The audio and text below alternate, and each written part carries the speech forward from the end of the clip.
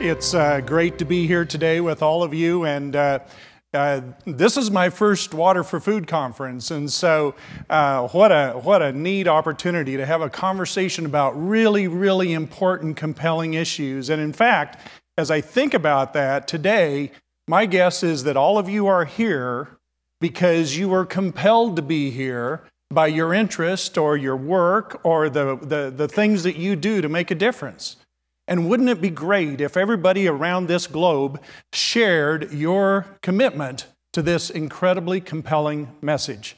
The reality is that they don't. And that's part of what Extension is about as we think about the work that we do to go from research to practice to impact. And how do we do that? And my talk today, my comments today will focus on really three areas. First, I'd like to share with you just a little bit about how Extension is organized in the United States and specifically in Nebraska.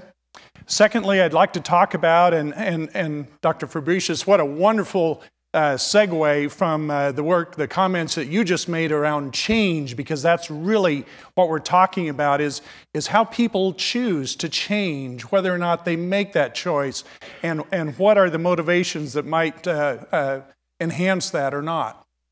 And then thirdly, to use this incredible drought that we had last summer, this flash drought that really came across the United States and especially the Central High Plains, and use that as a case study to demonstrate some of the work that we do to try to push this process of research to practice to impact. So, why is this so important? I think you all know these things. Obviously, feeding a hungry world is a key part of what we're talking about today. The impact on natural resources, the rural economy, and certainly as we think across Nebraska and the High Plains, what are we going to do to help sustain and grow this rural economy? And what does that look like in the future? And how do droughts really impact that? The government is a big part of this, and certainly in terms of the economy, but tax revenue. And as droughts impact productivity and profitability, that impacts tax revenue that supports our schools and our hospitals and our roads and many of the things that in good times we take for granted. And so that's an issue. Families and children are impacted by drought, and we recognize that, and we're concerned about that, and we want to respond to that in productive ways.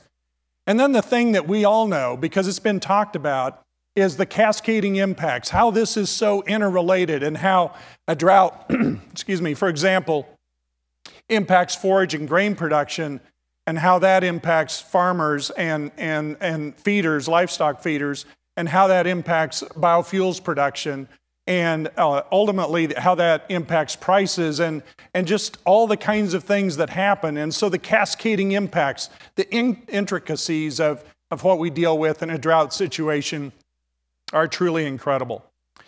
So let me just take a quick walk with you, and especially for those who are maybe not as familiar with cooperative extension and the work that we do, about our roots, where we came from. The Morrill Act was passed in 1862. Abraham Lincoln was mentioned yesterday, I guess last night, and passed the Morrill Act of 1862 that basically built the land-grant university system. And in that process, developed a model to educate the industrial classes. In 1887, the Hatch Act was passed by Congress that formed the Ag Experiment Stations. And a lot of faculty at the land-grant universities were doing research long before 1887. This just made it formal and made it a part of the process. And then the Smith-Lever Act of 1914 that formalized cooperative extension and said that a big part of the role of the land-grant university is to translate and transform research-based information into forms and formats that people can really use.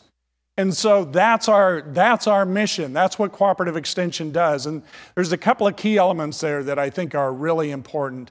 One, research-based.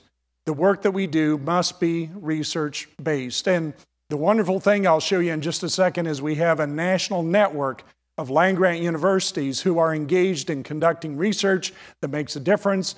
We depend on that network to fuel the work that we do.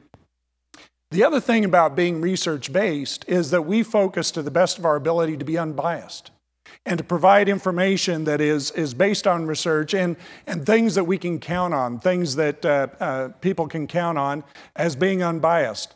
And then translating research into forms and formats that people can use. And that's changing very, very dramatically today. And that's part of what I want to talk about here in just a few minutes. This is this national system of over 75 land-grant universities across this United States, and an incredible network of people. And certainly there are faculty at all of these institutions who care about water, and they care about food production, and they're engaged in these kinds of things. And so we establish very robust networks across universities to try to respond to these issues and opportunities.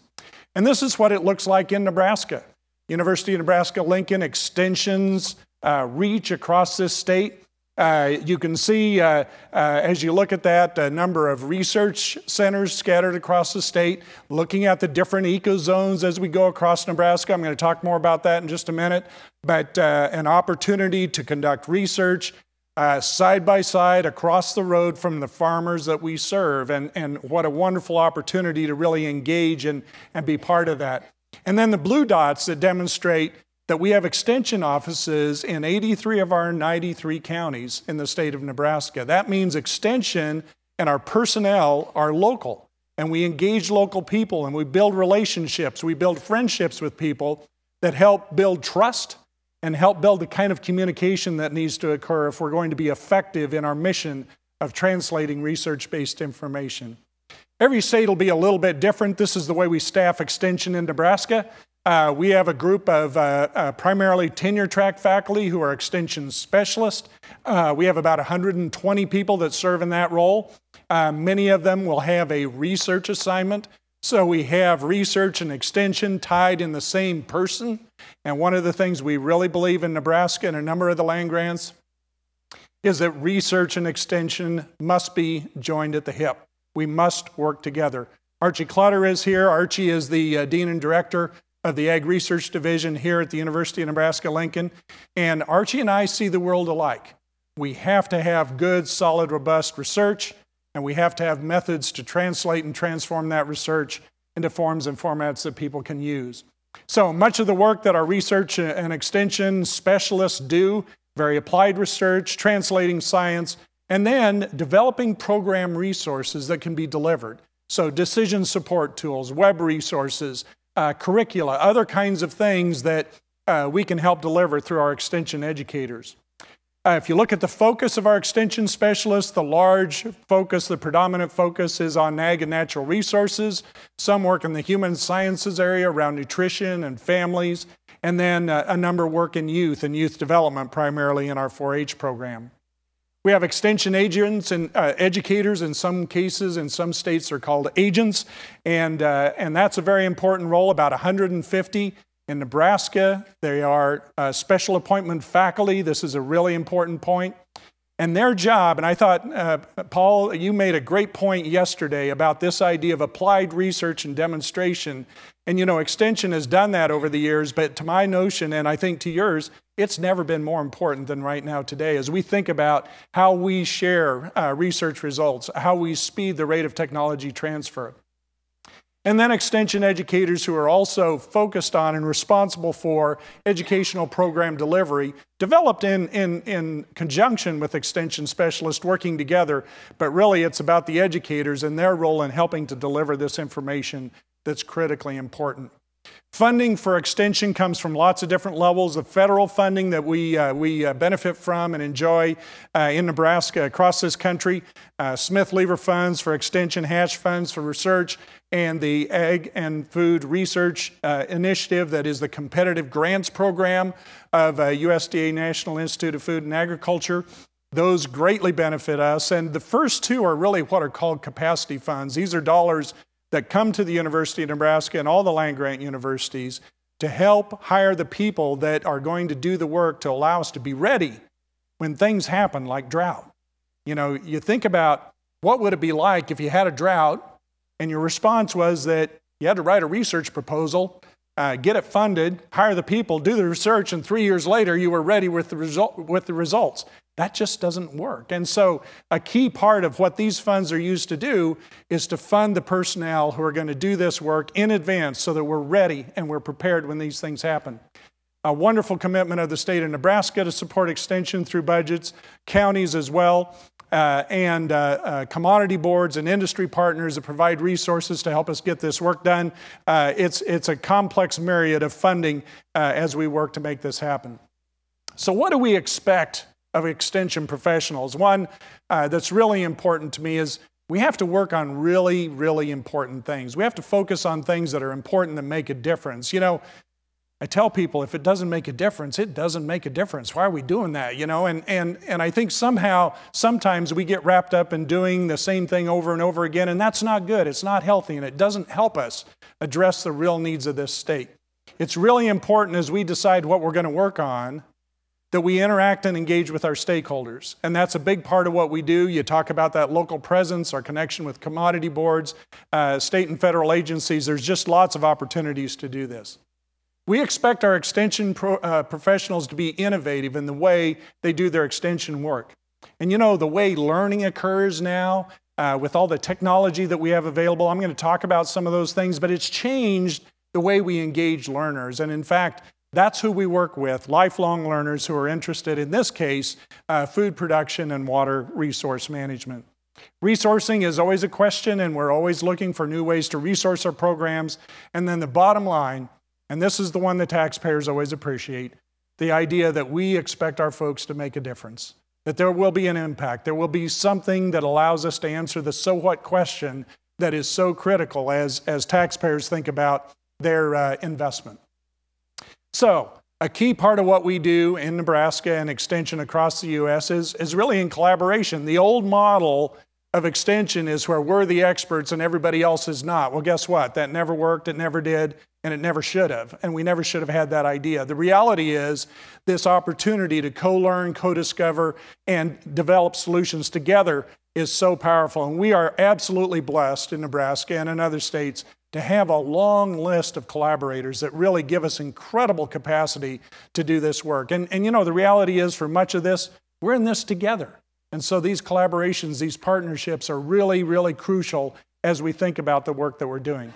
I want to call out two of these collaborations that I think are really important in Nebraska. We've reorganized what at one time were soil and water conservation districts that were county-based into natural resource districts that are basin-based, watershed-based. And so you see a map of those up in the upper right-hand corner. These are citizen-driven, local commitments to help manage natural resources, including water, and they're a wonderful partner that you'll learn more about here in just a few minutes. And another emerging partner that's really, really important to us as we go forward are the private partners.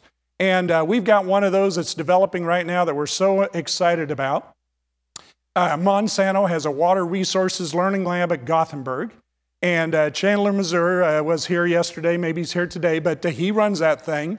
And one of the things that happened about 2 years ago was that Chandler came to Don Adams at the West Central Research and Extension Center and said, we'd like to partner in a more meaningful way.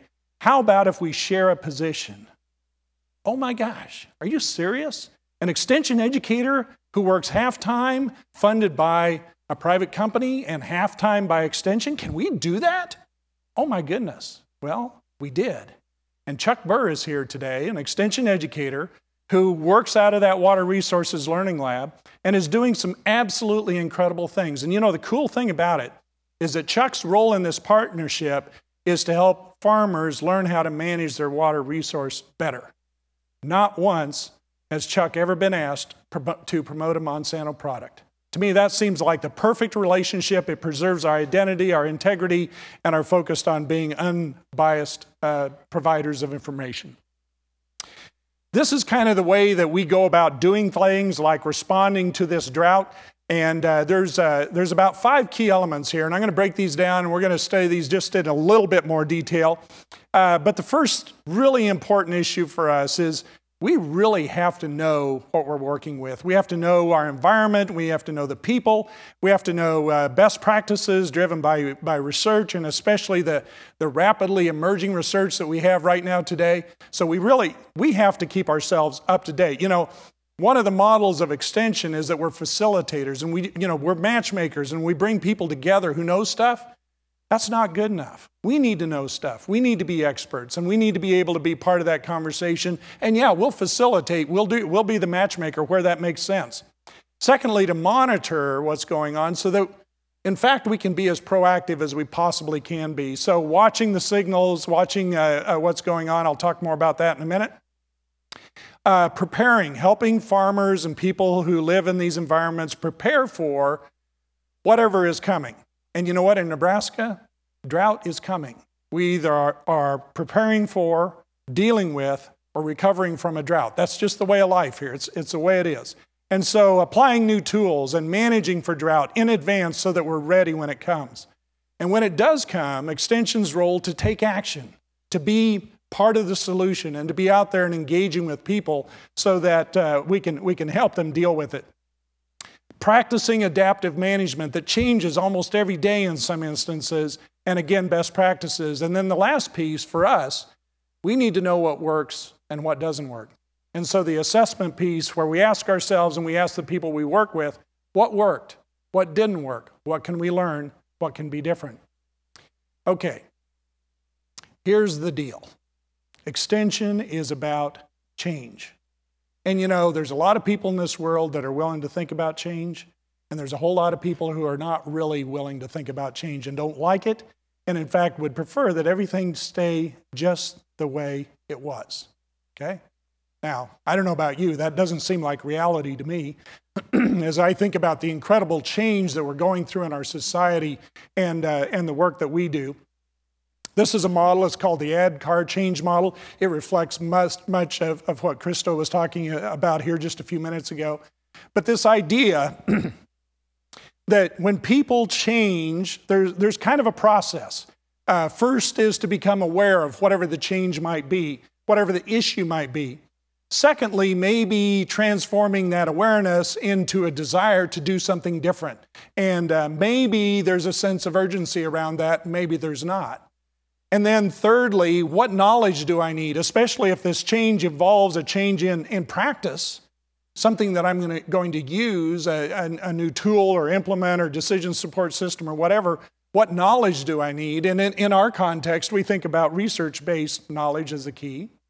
And then a person might get to the point where they're ready to try it, do a little pilot. They might practice it a little bit and decide if it works for them. And if it works for them, then they might actually decide that they're going to do it. And at that point, reinforcement is really a key. The confidence building that needs to occur and the troubleshooting that needs to occur. Because, believe it or not, the applications of much of what we know about drought is going to be different on virtually every farm, on every field across this country. And so we can't assume that there's kind of a blanket application of what this looks like. Okay, so there's a couple of things about this model to think about. One is, we all know people, many of you are in this room, that you go from awareness to practice in the blink of an eye. And isn't it fun to work with people who move that quickly?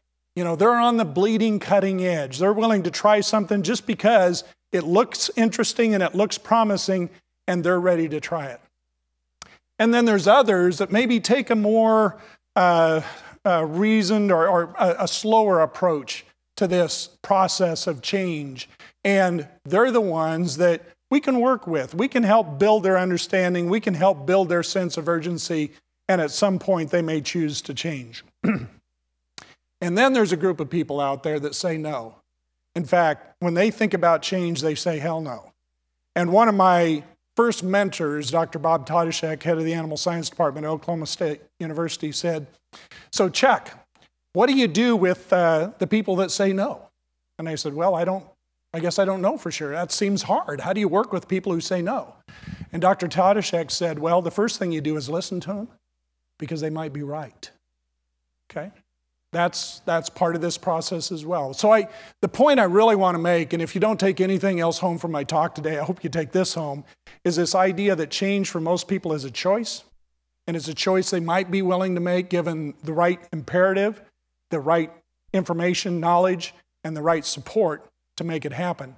And so in some cases we mandate change, like for example, putting on pumping restrictions or things like that, and people have to figure out how to deal with that. And so that's a little heavier-handed approach to this, but even under those circumstances, people will still choose the way they respond to those kinds of things. So it's really about change, and it's really about choice. Okay.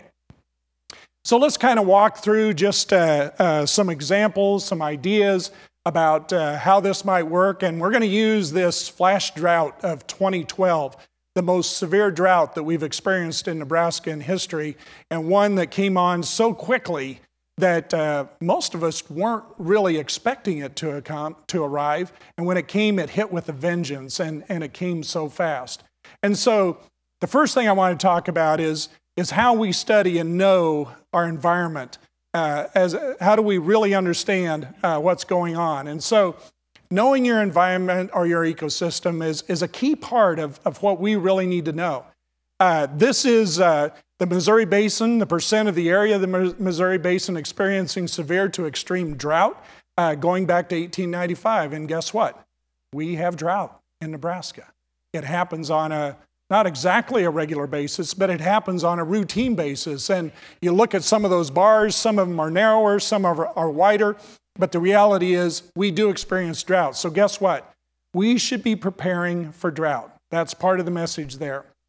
We should also be preparing because as you look at that, certainly there are years where the drought extended. And so what happens when we deal with a drought that occurs and extends itself beyond 1 or 2 years? How do we deal with that? How do we help farmers and local businesses and communities and families deal with that? Here's another one that's really important in Nebraska. We have 4 major ecozones in Nebraska.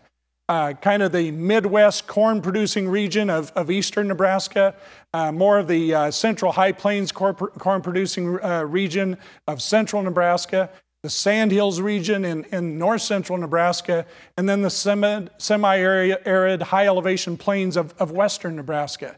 And so when we think in Nebraska about solutions, the solutions that we might provide and encourage really have to be couched within the context of the ecozone that we're working in. And so that's one thing that we really need to understand as we think about dealing with drought. Here's the other one. These are the number of irrigation wells, registered irrigation wells in Nebraska as of 2007. And there's a few more now than there were before. The red dots indicate a real concentration of irrigation wells. And so as we work with farmers and we think about these areas, there are farmers who have options because they have irrigation. In fact, Nebraska has more irrigated land than any other state as a percentage. It's a real resource that we have. But we also have farmers. You look down into the southeast corner of Nebraska, parts of western Nebraska that are rain-fed. And so a difference in terms of how we work with and help people deal with drought based on this incredible resource that we have in Nebraska. This is also, and many of you in the room also understand this very clearly, you follow the pattern of the red dots, they follow the Platte River. And all of the interesting challenges that we face as we think about hydrogeologically connected groundwater and how we manage that for the good of farming and agriculture, but also for our natural resources and for Nebraskans. So it's complex. So studying and understanding the territory, the work, the environment, the culture that we live and work in is incredibly important, and those are just a couple of examples.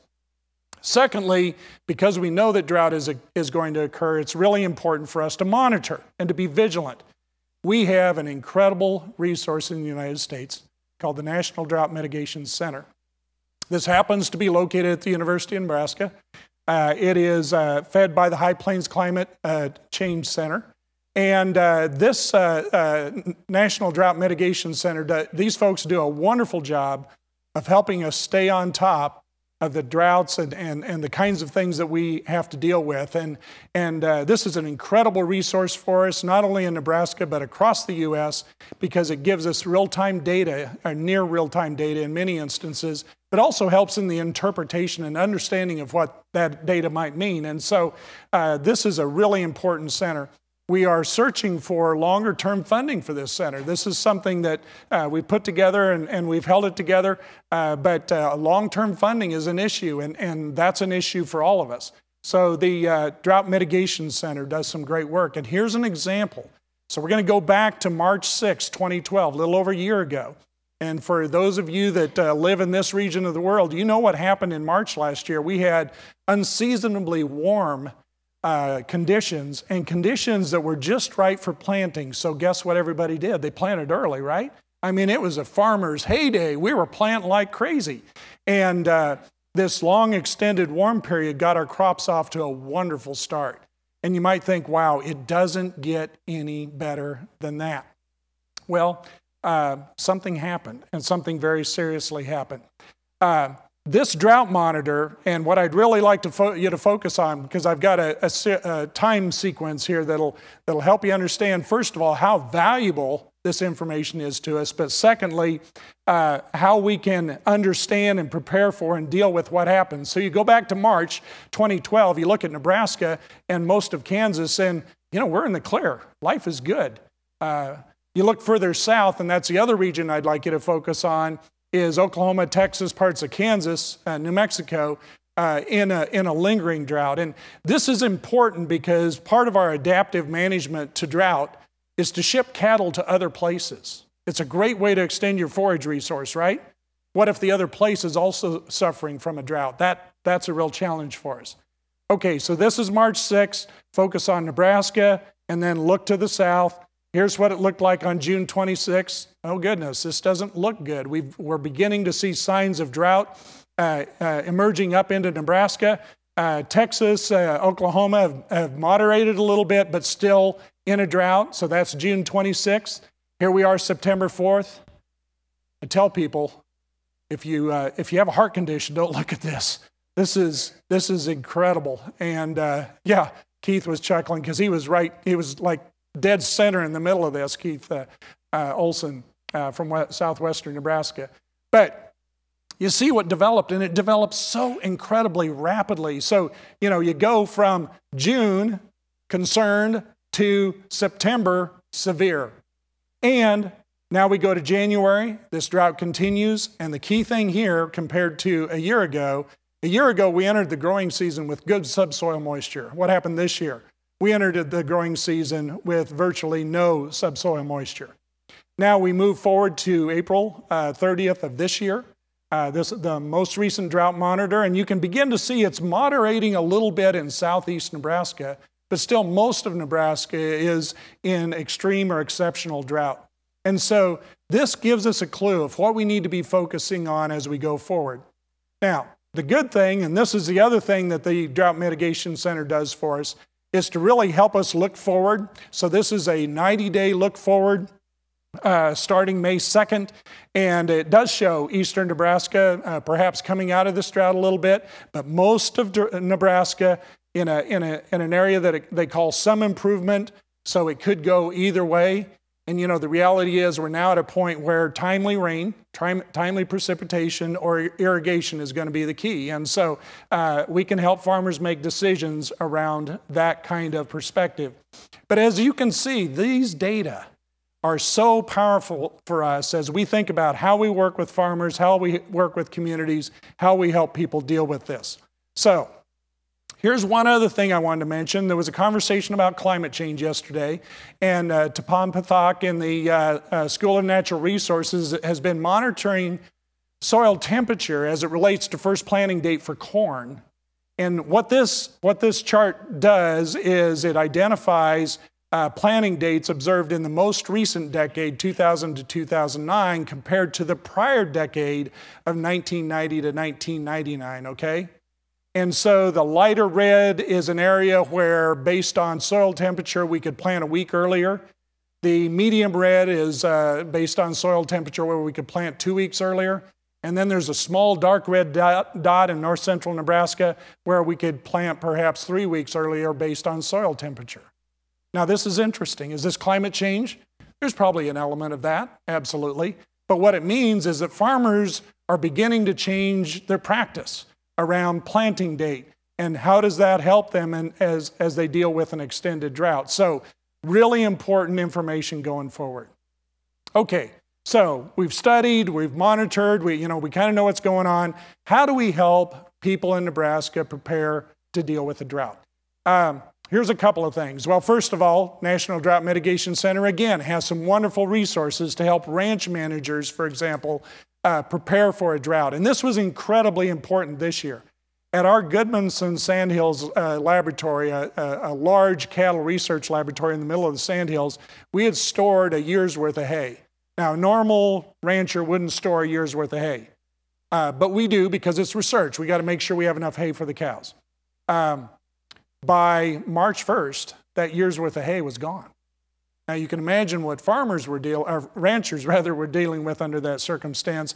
But the point is that this work helps us work with ranchers to prepare for drought.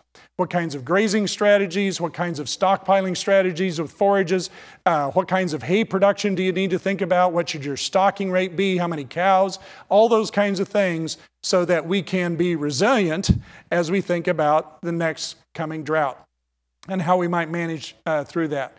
We also help communities think through this, and certainly it's an issue in terms of community water supply, but it's also an issue from the standpoint of businesses and families and schools and others. And so drought-ready communities is another example of the work that we do to help communities be ready. And some of you know Bob Klein. Bob worked at the West Central Research and Extension Center. I shouldn't say worked, he's kind of retired, but not really. Bob just kind of keeps going. But he's done some really nice work, and the focus of this work is planting corn under rain-fed conditions, but managing the cover so that his objective is to try to reduce the evaporation, the E and ET. It's the one thing that we can manage a little bit going forward. And so you can see in this case, this is what's called skip row corn, where you plant every other row or 1 out of 3 or 2 out of 3, different variations. But the idea is that you manage the moisture in the open row. And as you manage that moisture and the corn plant grows, the roots extend into that area that has not been used. The moisture is still there, especially if we've done a good job of managing the residue and weeds. And so in the process, those corn plants can grow and produce. And in that particular setting, this skip row corn produced 70 bushels per acre. That's a very respectable yield for dryland corn. And so this is an example of some of the research. We're doing lots of different kinds of research. This just happens to be a very practical, applied kind of a research project. The Nebraska Ag Water Management Network was mentioned yesterday, and this is another example of research to practice. And what this really is, Dr. Swat Irmak, when he came in about 2003 or 4 to the University of Nebraska, was really interested in how farmers use irrigation water and interested in helping us develop better models to use that water. And he partnered with people like Gary Zoback, Gary's sitting right out here, extension educator in York County, and other extension educators to think about how do we build this network and how do we speed the technology change that needs to occur if in fact we're going to save water. And the objectives of this work, this network, were to better manage irrigation, conserve water and energy because it costs energy, it costs money to pump irrigation water in Nebraska in most cases, and then increase plant water use efficiency by thinking about how we apply water when the plant needs it. We partnered with the Natural Resource Districts, Natural Resource Conservation Service, and crop consultants, so it was a very collaborative network, partnership, and that was a key part of it. And it does what I just said in terms of integrating plant growth stage, soil moisture evapotranspiration, using ET gauges and soil water sensors. And the NRDs were very helpful in helping us fund some of this technology that would help farmers apply this technology. Well, so what?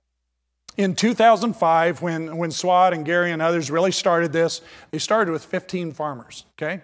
And they put these instruments to use on their farm, and they began to think about and help farmers think about how they would use this technology to better manage their water supply.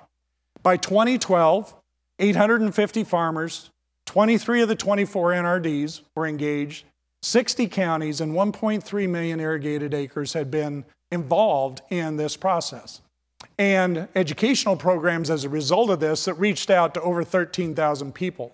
And so clearly in that short period of time between 2005 and 2012, a very widespread adoption and engagement in this network. And here's the bottom line. Farmers are reporting over 2 inches of water savings on both soybeans and corn, and the associated reduction in pumping cost and electricity use. And so that's a real impact. That's a real difference. You know, it's something that we're extremely proud of, but it does exactly what we were talking about yesterday in terms of partnering with farmers to share technology and then helping them learn how to use that, adopt that technology, and then use it to make a difference. And so we're extremely proud of this and other examples of applied on-farm research and demonstration work. Here's another one that's been mentioned, and we're extremely proud of this as well. This is a partnership between our Ag Econ department and the Biological Systems Engineering Department to focus on how helping people using this decision support tool to make decisions about water and crops. And this particular tool, you put in basic information, budget information, crop options, so on, and in the process it will tell you what is the most profitable crop to grow under these circumstances, and what's most profitable under dry land, rain-fed, or irrigated. So a wonderful tool that helps us really think about how to prepare people to deal with drought and use water more efficiently. Well, when drought happens, one of our roles is to take action, and it's a critically important point. And this is kind of the approach that we take. First of all, data-driven, applying the research that we know, applying decision support tools and best practices, practicing adaptive management, paying attention because the drought changes decisions almost every day, and then taking care of families and children as we go through the process. We use the media to the best of our ability, and you know, a friend of mine told me once, never pass up an open mic. That's one of our mantras. We'll use every method available to get the word out. We've done a lot of educational programs, and so these are some of the crop-oriented programs that we've done this winter, and we adapt these programs depending on what the circumstances are. If it's more focused on drought, we'll go there, and you see that in some of the programs that we've done. We've done these beef webinars, and it's interesting, you look at that on January 17th, you were being optimistic. If the drought ends, grazing and forage options, okay, it's moderating, but it didn't end, okay. But the point is, lots of opportunities for people to be engaged, and the first 2 of these were actually delivered by Nebraska Educational Television Network, and so delivered statewide. The others delivered as webinars, and so we do a lot of that kind of work as well. We stood up this website last summer. By July 1st, we had this thing up and running, brought together all of the drought information that we had at the University of Nebraska into one spot. It was called droughtresources.unl.edu, and this was particularly valuable as we went forward. You'll see that link on a number of different Commodity Board sites and others going forward. These are some of our publications, and you can't read the small print, but the point that I would make to you is that 2/3 of those articles have been published in 2012 and 2013. So an effort to be really responsive in terms of new information around beef.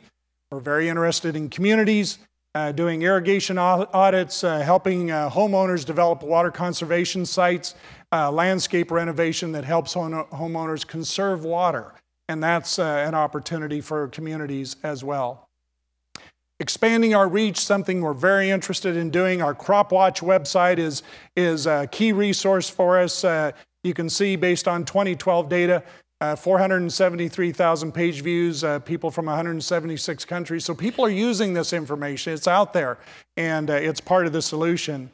We're also using social media in incredible ways, and Jenny Rees happens to be here in the audience today. Last December alone, just in December, okay, she uses Twitter a lot. She put out 21 tweets, reached 3,800 people, almost 9,000 impressions, and so social media is becoming a much, much more powerful tool that we're going to continue to use to really engage with our learners going forward. So that's a key part. You look at all the things that we did last summer to respond to this drought. These are the things that we did since August 2012, and you can look down through the list. There's a lot of things that we produced, a lot of things that we generated and engaged people with. The bottom one maybe is the most interesting one. 284 presentations by extension professionals in Nebraska dealing with some aspect of the drought. Over 12,000 participants. So we are engaging a large number of people. The last point is the assessment piece. You know, the old model of extension was how many people came to your program? Well, we're always interested in that because it tells us whether or not people are interested in what we're doing, but we're much more interested in post-program knowledge gained, but we're really interested in changes in behavior or practice. And so that's what we do 6, 12, 18 months after our program, re-engage with program participants and ask them, what's different? What are you doing differently? What have you adopted going forward? So if we look forward for just a minute as we think about what UNL Extension is doing to try to improve the work that we do and the difference that we make, one of the things we know is that we need to continue to focus the work of our educators. You know, the old model of extension is where extension professionals know a little bit about a lot of things. And if that's our approach, we've just been replaced by Google or Wikipedia. It doesn't matter anymore. So we understand that a real opportunity is to help people like Chuck and Gary and Jenny focus their work and become a true expert in an area that makes a difference. And if we continue to do that, we have an opportunity to provide real value for our clientele. We need to strengthen our data resources, and I talked about data just a minute ago, but we all know the incredible amount of data that's being collected in agriculture right now. If we could really capture and harness that data on a statewide basis or on a watershed basis or whatever, and use that data to help us make decisions, it would further enhance our ability to respond. Pursuing opportunistic partnerships, I mentioned the partnership with Monsanto. We're very interested in continuing those kinds of things. Expanding the conversation around climate change, and we talked a little bit about this yesterday. Some people in agriculture just aren't willing to have this conversation yet. About a month ago, I was in Saline County, just southwest of Lincoln, and Randy Pryor, one of our extension educators, was talking with a farmer about the carbon consequences of different farming practices. I thought, yes, we're starting to get there. We're starting to figure out how to have that conversation a little bit in ways that make sense. And then the last piece is to engage youth. And, youth are our future. We need the young people that we work with. We have 142,000 4-H youth in Nebraska. 1 out of every 3 age-eligible youth in Nebraska is in 4-H. We have a wonderful opportunity to have a conversation with young people about what all this means, and as they look to the future, what their role might be. So in closing, our commitment, UNL Extension is committed to advancing the knowledge and practice of Nebraskans, certainly in this area, but in others. We're committed to being a relevant and reliable source of research-based information. We'll work together with all of you and others, farmers and anybody who wants to collaborate to solve problems and to create opportunities. And we will be responsive. When droughts hit, we'll be there, and we'll respond, and we'll help people deal with whatever comes their way. So hopefully I've given you an idea of what Extension is doing in Nebraska, our model, the way we like to go about our work, the way we're focused on making a difference and demonstrating impact from the work that we do. Roberto, thank you very much.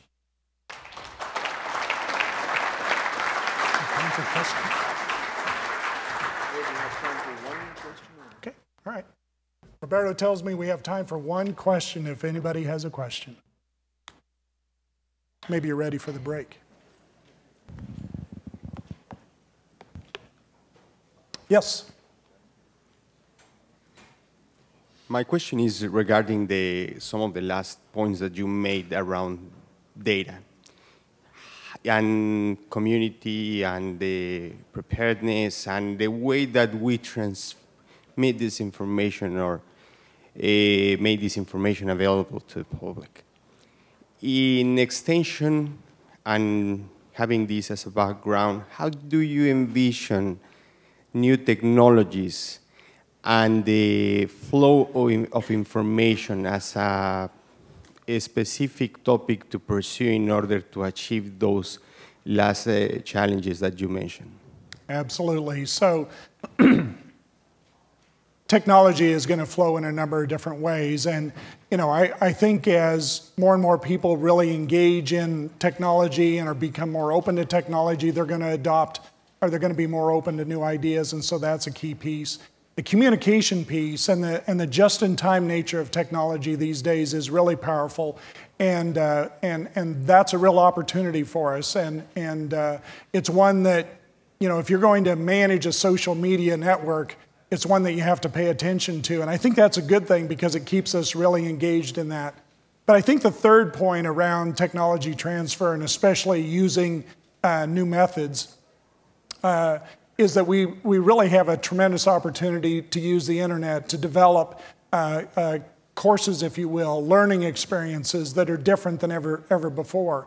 I was always amazed at Purdue. There was a fluid dynamics faculty member who was teaching a junior level course, and the students asked him for a more advanced component of that course, and so he stood up a MOOC, a massive open online course, and they didn't really advertise it. They just kind of put it out there using their normal social media, and over 700 people signed up for that 6-week course using a multi-dimensional learning array of resources, YouTube videos, PDFs, et cetera. And so those are the kinds of things that I think we can look forward in the future in terms of really sharing information with our clientele. Thank you all very, very much.